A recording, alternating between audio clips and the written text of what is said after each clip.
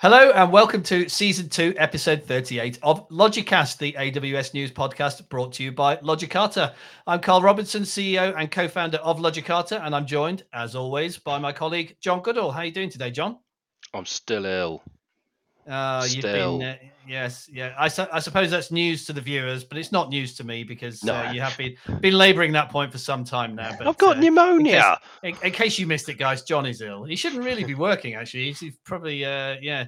Well, I the should be doctor very did careful. offer to sign me off, Yeah. so I should be careful as your employer. Perhaps you should not be, but this isn't really proper work, is it? So you love this. And we're also joined today by a special guest from the AWS community, Andres Moreno. So Andres, you're from across the pond. Tell us a little bit about yourself. Yeah, so I live in Texas, El Paso, Texas, AWS community builder. I work for Tyler Technologies as a principal engineer. Been working with this company for 9 years now. For the past 4 or 5 years, I've been mostly focused on the cloud and AWS with a special focus on serverless. So building a lot of new applications with serverless tech and all the beauties of what I need to not worry about because of serverless. So your music to employers my must ears. Your employers must be doing something right, because 9 years is quite a good tenure in this day and age. Engineers are quite well known for job hopping in this space. So, yeah. Yeah, it's good culture. Made a lot of good friends, and there's constant growth and good opportunities. As you can see, I've had the opportunity to really innovate and just get into new stuff and research and try new things out, work them out in production, and play around a lot. So, which is a lot of fun. Which is why a lot of people, I think, move, is they get stuck, right, with what they built, and maybe the tech stack is moving, or not the tech stack, but the world is moving, but the tech stack stays the same, and that's what you're maintaining. Yeah. So having the opportunity to really move and work with new things, new toys is what I say, really keeps me happy. Great. And is it true what they? Yeah, I'm sure you're going to be coming back to me on some of these points, John. He said. So is it true, Andres, that everything is bigger in Texas? Yes. I mean, just to cross the state, it's I drive often to Dallas, from Dallas to Texas, and from Dallas to El Paso, and it's all within Texas, and that's a 10-hour drive. Once drove from Dallas to New Orleans, and that's a 7-hour drive, but it was 6 hours just Texas. That's to the other side. So you got that, and then everything is so extra on the food, right? So you're going to get big. If you go to a barbecue, you're going to get a lot of brisket, and it's just all massive. Nice. I have been to Texas. I've been to Austin many years ago for a big conference there, but that is my only experience of Texas. So I'd like to come and experience it a little bit more at some point. But anyway, we're not here to talk about Texas and the size of things in Texas. As you know, if you're a regular listener to the podcast, we are here to talk about AWS news. So once a week, I collate a list of AWS news in my weekly AWS Roundup newsletter, and then John and I pick a subset of those articles that we would like to talk in a little bit more detail about in the podcast. So we have such a selection of articles which John, myself, and Andres have read over the weekend. And the first of those is about a new AWS certification exam. So you may or may not have seen that AWS are launching a new AWS Certified Data Engineer Associate level exam. And the beta for that exam, or the beta, depending on where you come from in the world. So the beta for that exam is launching later this month on the 27th of November. So I'm not quite sure what that means for the gold jacket wearers of the world, if they're going to have to take another exam to maintain their gold jacket status. But what are your thoughts on this one, John? I don't know that they take the jacket away once you've earned it. Yeah, I don't know. That would be really nasty. Do you get to keep it for life? I don't know. Well, you've got to do all the exams, and you've got to work for a partner, and be at reInvent to go to the ambassador conference, and you've got to be an ambassador, and kind of all the rest of it. It might change the color automatically to silver, maybe.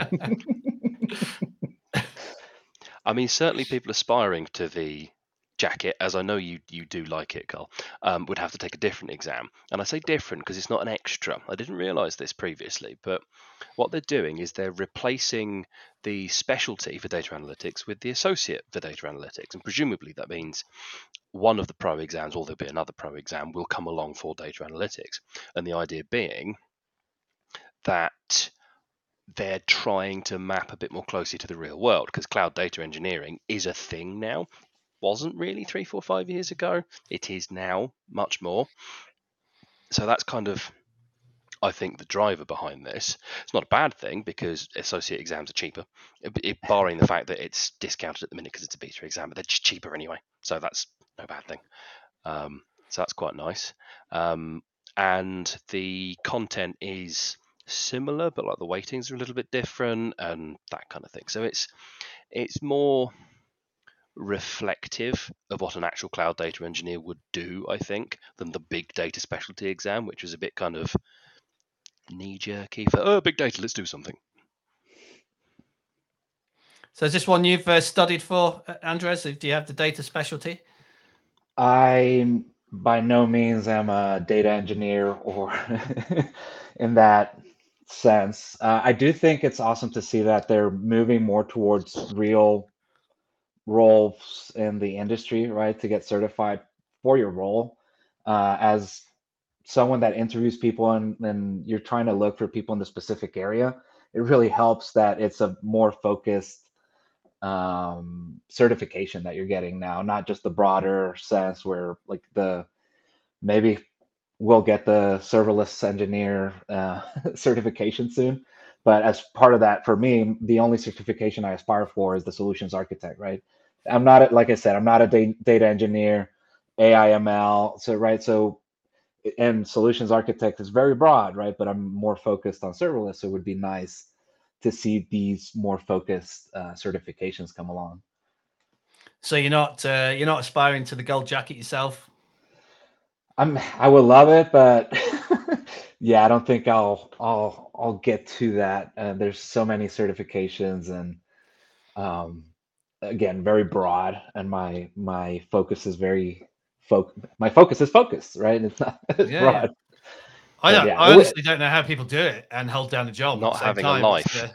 Because how many certifications are there right now? 12, 12, 13. I think. Yeah, 12. Just 12. studying for one takes months. I mean, you got to be, or you're very good at just reading something or looking at something and just remembering it forever. But I'm not that person. I need to practice Well, there's it. definitely a bit of a trick to it. There's definitely a bit of a trick because as you go up, not the specialties, but the pros renew the associates beneath them. So if you do DevOps Pro, your SysOps associate and your Dev associate and your cloud practitioner will renew. So there's some trickery involved a little bit. You're not doing all of them in 3 years. You've got to do all the specialties in a 3-year period and then make sure you've renewed your pro ones recently. And then I think you kind of get away with it. So there's a strategy. Okay, I don't know that. If I just take them as you wanted to.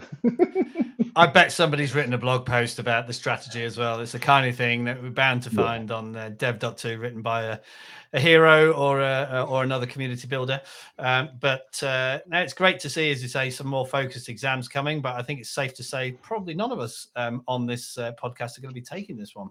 I don't know. It's on my list. It's on my list. It's on your list, is it? Yeah. Kind of, yeah. I mean, I'm going to cheese the SysOps one because I did DevOps Pro, so I can probably just pass it. But I don't know. Every so often I look at data management, data analytics, and think it looks interesting. And data DevOps is a thing, and cloud data. So I don't know. I might, if I lose some personality. Well, watch this space. I look forward to you telling us you've achieved the AWS Certified Data Engineer Associate exam, John. So let's move on then to the next of our articles for this week. And this is an article from the AWS Cloud Operations and Migrations blog. And the title is Lowering MTTR with Amazon CloudWatch and AWS X-Ray. MTTR, of course, mean time to recovery. This is an article all about how you can use CloudWatch, Service Lens, and X-Ray to monitor your microservices-based applications. So who would like to go first on this one?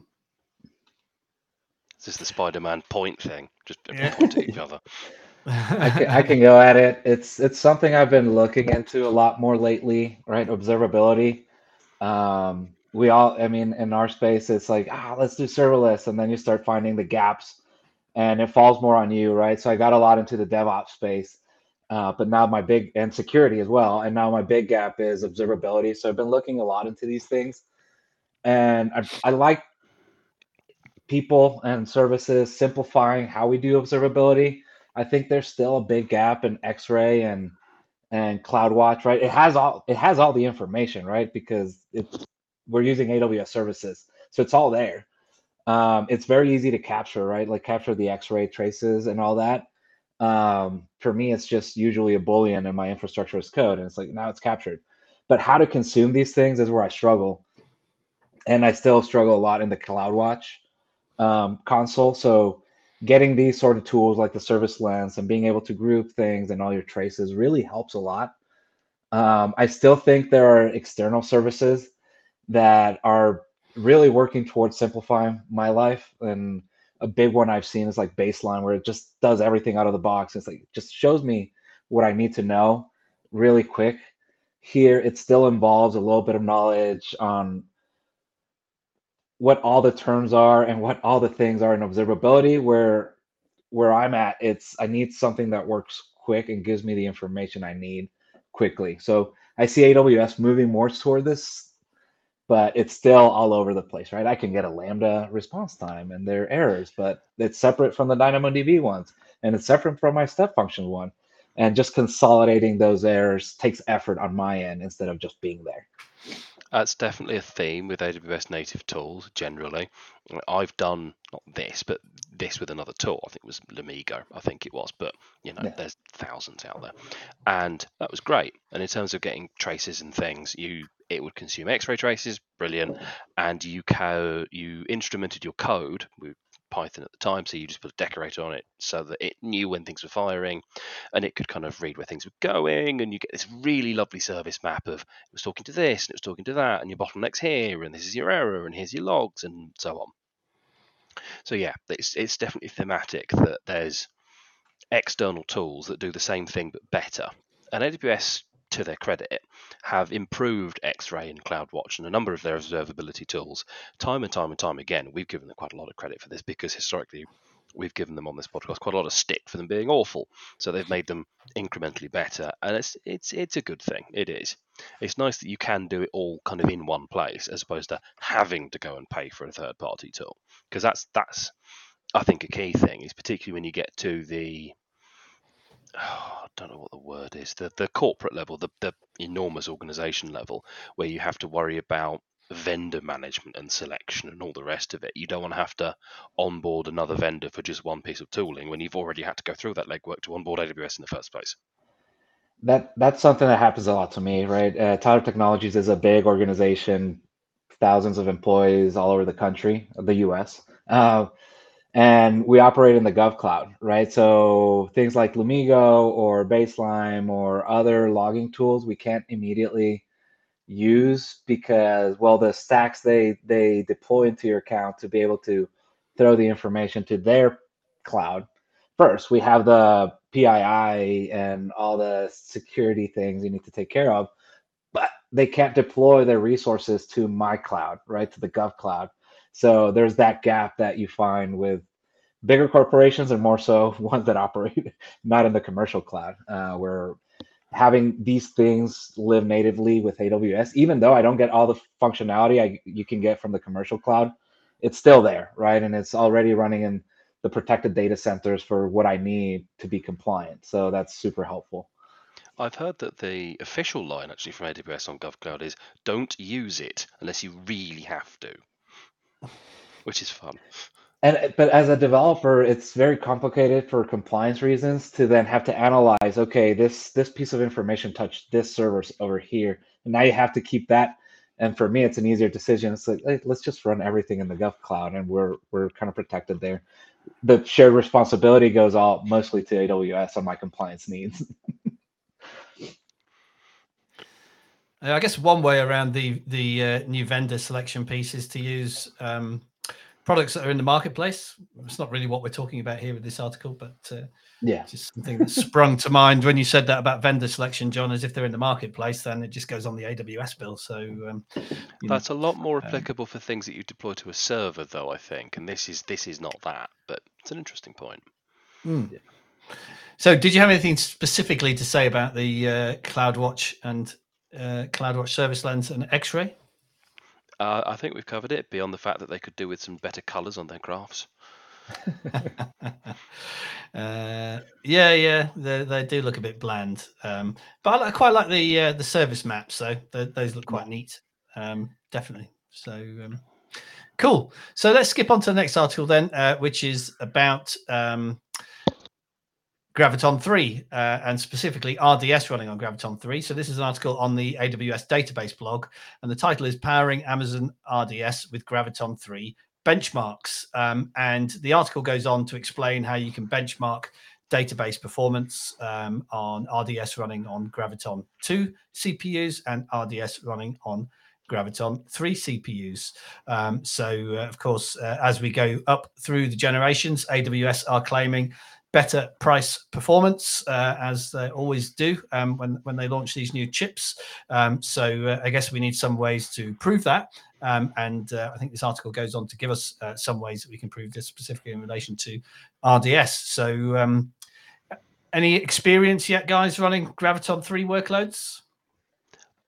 What servers are running Graviton 3 now? Because I know we've just done some work moving a customer database to Graviton, but I don't think it was 3. I think it was still 2. I mean, the point with RDS, realistically, is you don't see the difference. You see the performance, but the fact is this chip or that chip is irrelevant because it's a managed service.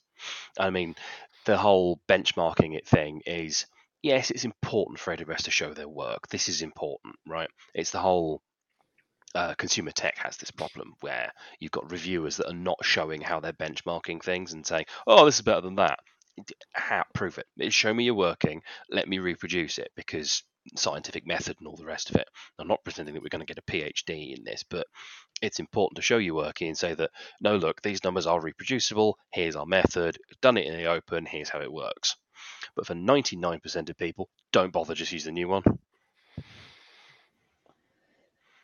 Yeah, I get a sense there's might be a lot of skepticism from people. Is it really cheaper? I mean, and again, large corporations, it's always the question. It's like, are they trying to take more of my money?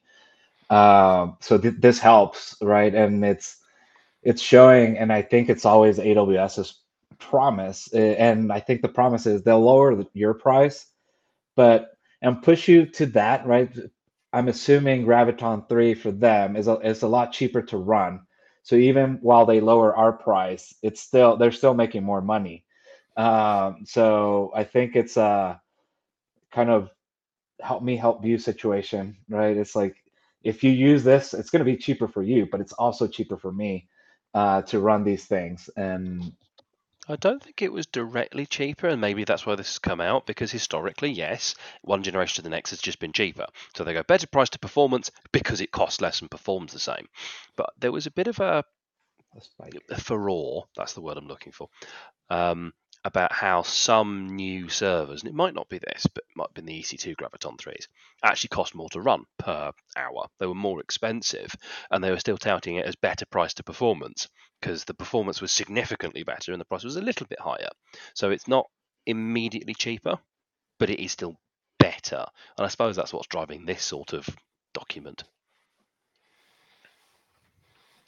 Yeah, I mean, the performance on these benchmarked instances is significantly better on the Graviton 2. I'm just looking at the graphs now, and it looks like it's kind of 30 to 40% better on the queries per second metric, and maybe, probably about the same on the latency metric. I'm not sure on the price, because I'm not sure if this article does compare.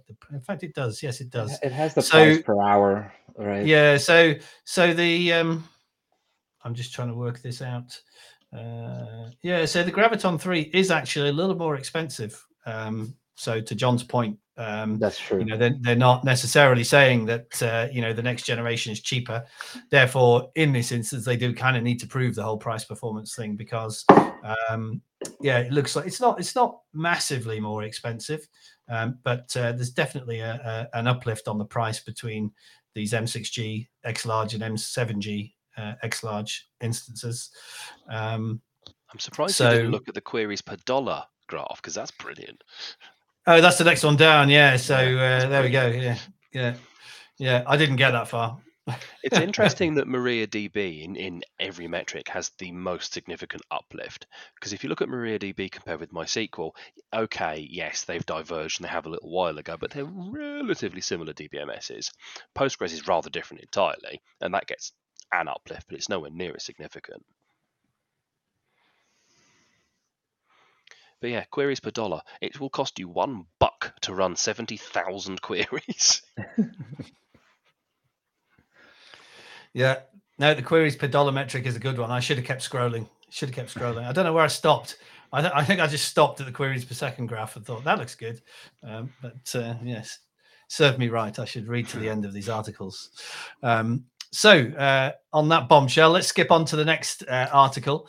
And this is an interesting one, which is on the dev.to site from AWS hero Alan Helton. And Andrew, as you mentioned in preamble before we started the recording, that Alan pretty well. You've worked with Alan in the past.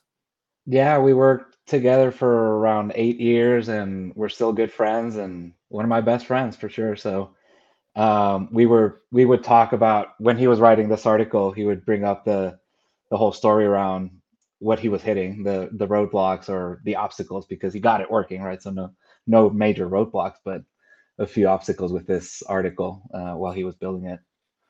So let's introduce the article. This is the article is entitled "How I Used Amazon Bedrock to Write, Schedule, and Post My Tweets." So we've spoken a lot on the podcast before about Bedrock, artificial intelligence, generative AI, etc. And that's all very well, but sometimes it's hard to understand what the real world use cases are.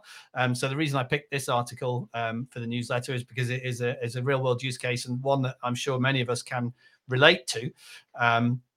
So Alan has basically written a whole bunch of automation to write, schedule, and post tweets about content that he has written. So it's kind of automatically promoting the blog content that he's written.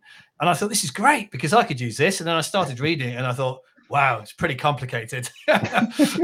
Maybe you guys didn't think so because you guys are more on the engineering side of things than me. But I started reading it and thought, oh, maybe I won't be doing this anytime soon. I was just disappointed that it was just social media tweets that it was doing. I wanted full train of thought shit posting tweets from Ben. I'm sure you could train it to do that. Absolutely, train it to do that. But, you can take it. That's the cool thing about the community. You can take what he did and modify it to your own needs. But yeah, it's pretty interesting to see. Again, this is where I really look up to Alan. He has very great ideas, and he writes at the beginning of it, it's like, I do these things because I'm lazy. So it's how the lazy mind can be very creative to automate your life. And this is one of the big ones, right? If you see the history of what he's done with the social posting or just his articles, he's automated a lot of things around that, just the cross postings and all that. So this latest thing is like, I always struggle to remember to keep posting and to drive engagement for my article. So it's just literally he writes a post, triggers something that then goes and uses Amazon Bedrock as a generation tool for his tweets. The surprising part of this, and I believe he mentions it in the post, the part he struggled with the most is actually posting the tweet, using Twitter's APIs to post the tweet. That's what he struggled with the most. The authentication pieces are a little bit complex there, but how you can tie all these things together and then introduce your Amazon Bedrock or your generative AI tool of choice to solve a real world problem. I don't know if you would call it a problem, but a real world problem situation, and apply it to your life, right? And this is, hopefully it makes people think about more situations where they can use these types of things for their day-to-day lives. It is a bit of a specific use case. I mean, I did like the one he done. It was not this article, but the one he done about engagement tracking across everything, because as a community builder, we get access to Dev2, and then your employer will have a blog, and then you might have your own one, and yes, you cross post them. And I've been published, I think, on Free Code Camp once, and it's like all the way you get your data is just different everywhere. And if you're using it to drive traffic rather than just screaming into the void, because a lot of us sort of dev types just kind of scream into the void occasionally with the idea that, oh, I've got a link, I can put that on my CV or on my resume, depending on where you are, and then I can prove to recruitment folks that I know what I'm doing. And that's kind of a lot of it. But if you're doing it for a purpose to drive traffic or drive engagement or whatever, then you need to be tracking that engagement, and that's just different everywhere. And then you also need to be promoting the content, like with this article. And it's just, it's just a pain, because even if you look at doing it semi-manually with something like a social media management tool, several are available, and I'm studiously avoiding using the term. Just say Hootsuite, John. Others are available, but that's Hootsuite was great when it was free. Now it's really anymore. expensive. So yeah, but others are available. But the point is, yes, that will manage it across a number of different platforms. But again, that's not scheduling it for you. You've got to go in and do it. It's not writing it for you. You've got to do that. It's not tracking engagement. You've got to do that, and so on and so on and so on. So this feels very over-engineered, but very, very cool. Yeah, I mean, and I'm pretty sure these platforms will soon. I don't know if they'll get into creating content for you. That seems, and he expresses that at the end of the article, right? There's going to be mixed feelings around this. And my thought is, as long as the content it's based on is original, right? Don't automate your blog post, because that's your value, right? That's the value we get out of you, and you as a person, as a hero, as a builder. But getting a summary and trying to get traffic through it, I think, is awesome. Yeah, I think it's great. He's getting some I'm pretty sure he's getting some negative comments somewhere around it. Yeah. But this is a challenge we all have, as community builders. I mean, we have this exact challenge with the podcast, because we record the podcast on a regular basis. We try to push it out there through as many channels as possible. Then, of course, because we push it out through as many channels as possible, getting the engagement data that John spoke about is a nightmare, because you've got to get some from here, some from there. You've got to amalgamate it all just to get, overall number of listens and views and everything else. So, I admire people. Platforms. No, well, it depends how you look at it. Yeah. And then the social media side of things, pushing it out through LinkedIn and Facebook and X, as it's now known, etc. It's do you still tweet to X? Actually, I don't know if you send an X or you send a Twix or whatever it is. I don't know. But, do you guys have Twix in the US, or is that chocolate reference lost on you, Andres? No, Twix. There's Twix here. Okay, well, that's globalization, isn't it? We've all got the same chocolate bars now. Yeah, it's my favorite. Yeah, good. So anyway, yeah, interesting, very interesting post. I wish I had his technical capabilities so that I could automate all that stuff for me. But John, maybe I'll create a Jira and get you to do it. Moving swiftly on to our final article of this week, and it is our friends at LReg, the Register. Not one of their better headlines. Do love a good LReg headline, but this one is relatively straightforward. Cryptojackers steal AWS credentials from GitHub in 5 minutes. So we've spoken about cryptojacking on the podcast before, but maybe we can just do a quick definition of cryptojacking for the listeners in case they haven't heard the previous episodes, and then let's talk a little bit about what's happened here. Oh, I can do that. I'll do it real quick because my voice is going to give out. So cryptojacking is basically mining crypto where you didn't pay for it. That's the short version. You've stolen some credentials, usually for a cloud provider of some description. You've spun some resources up somewhere that the legitimate owner of that account doesn't know that you've done it, and you're mining crypto and they're paying for it. That's basically it. So tell us a bit about the Electroleak situation, Andres.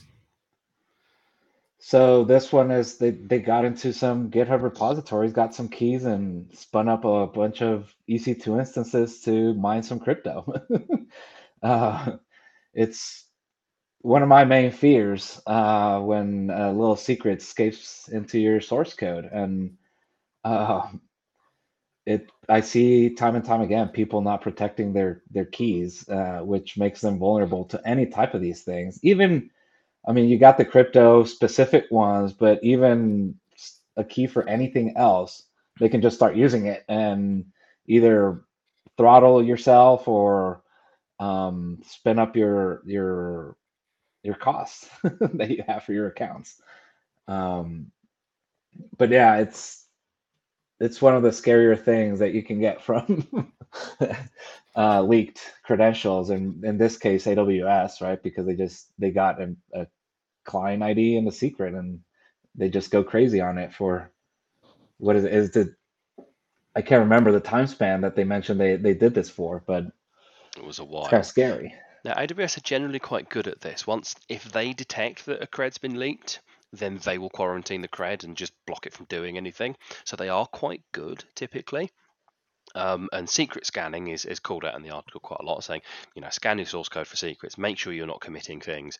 And I mean, there's lots of tools available. I mean, I'm quite a fan of SonarCloud, SonarQube. That's quite good because I'll just go, you've got creds here, you've got creds there, stop it, stop it, stop it. And it will do that before you've even committed to source code if you've used the linter, which is brilliant. What Yep. worries me more is not this particularly, because this is just a case of not knowing better, for argument's sake. What worries me a little bit more is we haven't seen it yet, but we might, is to get things like GitHub Actions and GitLab pipelines and all the rest of it to talk to AWS, you have to provide them with a way of logging in. And yes, okay, we now have OIDC, but there's going to be a large number of people that are just giving it a user and then putting those in GitHub, GitLab's secrets within the repo. I don't know how secure I trust that to be, if I'm really honest. OIDC is a bit better because you can kind of limit it a lot more, and it's time limited and it's time sensitive, and it only actually has access for the duration of the pipeline. So they'd have to breach your pipeline to do anything, and then you'd probably notice. But for everything else, it's just, yeah, this worries me. This has always worried me.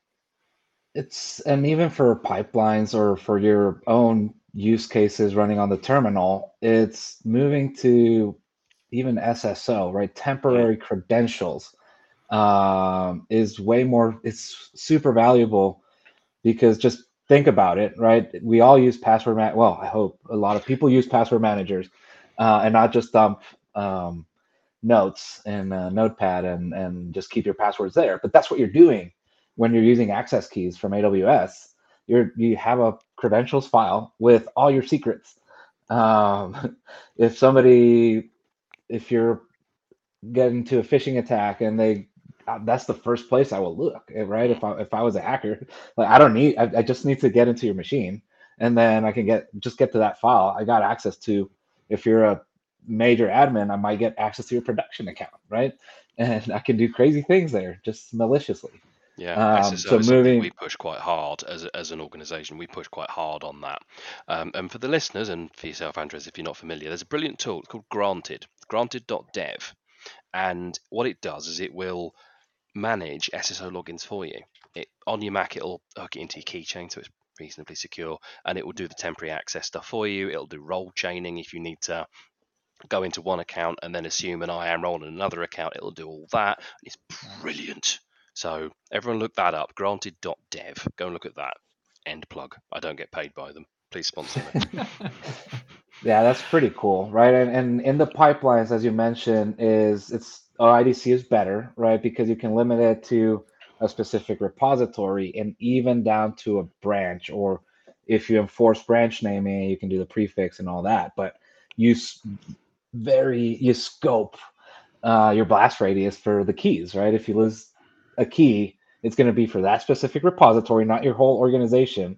And it's for whatever timeout you have on the keys, right? Whatever expiration. So a lot more secure than just long-lived keys, which if I go to the dashboard and I see a key, it's usually 1,000 days old. And it's like, yeah, you should probably change that.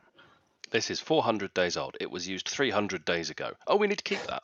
No, you don't. You don't know where it's used, right? Well, I'm sure we could go on talking about this subject all day, guys. You guys are obviously very enthusiastic about this one, but we've gone way over time for season 2, episode 38 of Logicast. So we're going to need to wrap up there. So thank you for listening. Thank you, as always, John, for your insights. And thank you, Andres, for joining us on today's episode. Thank you for having me. You are very welcome. That was season 2, episode 38 of Logicast. You can download us wherever you download your podcasts. You can find us on YouTube. Don't forget to like and share. We will see you again for another episode next time. Cheers.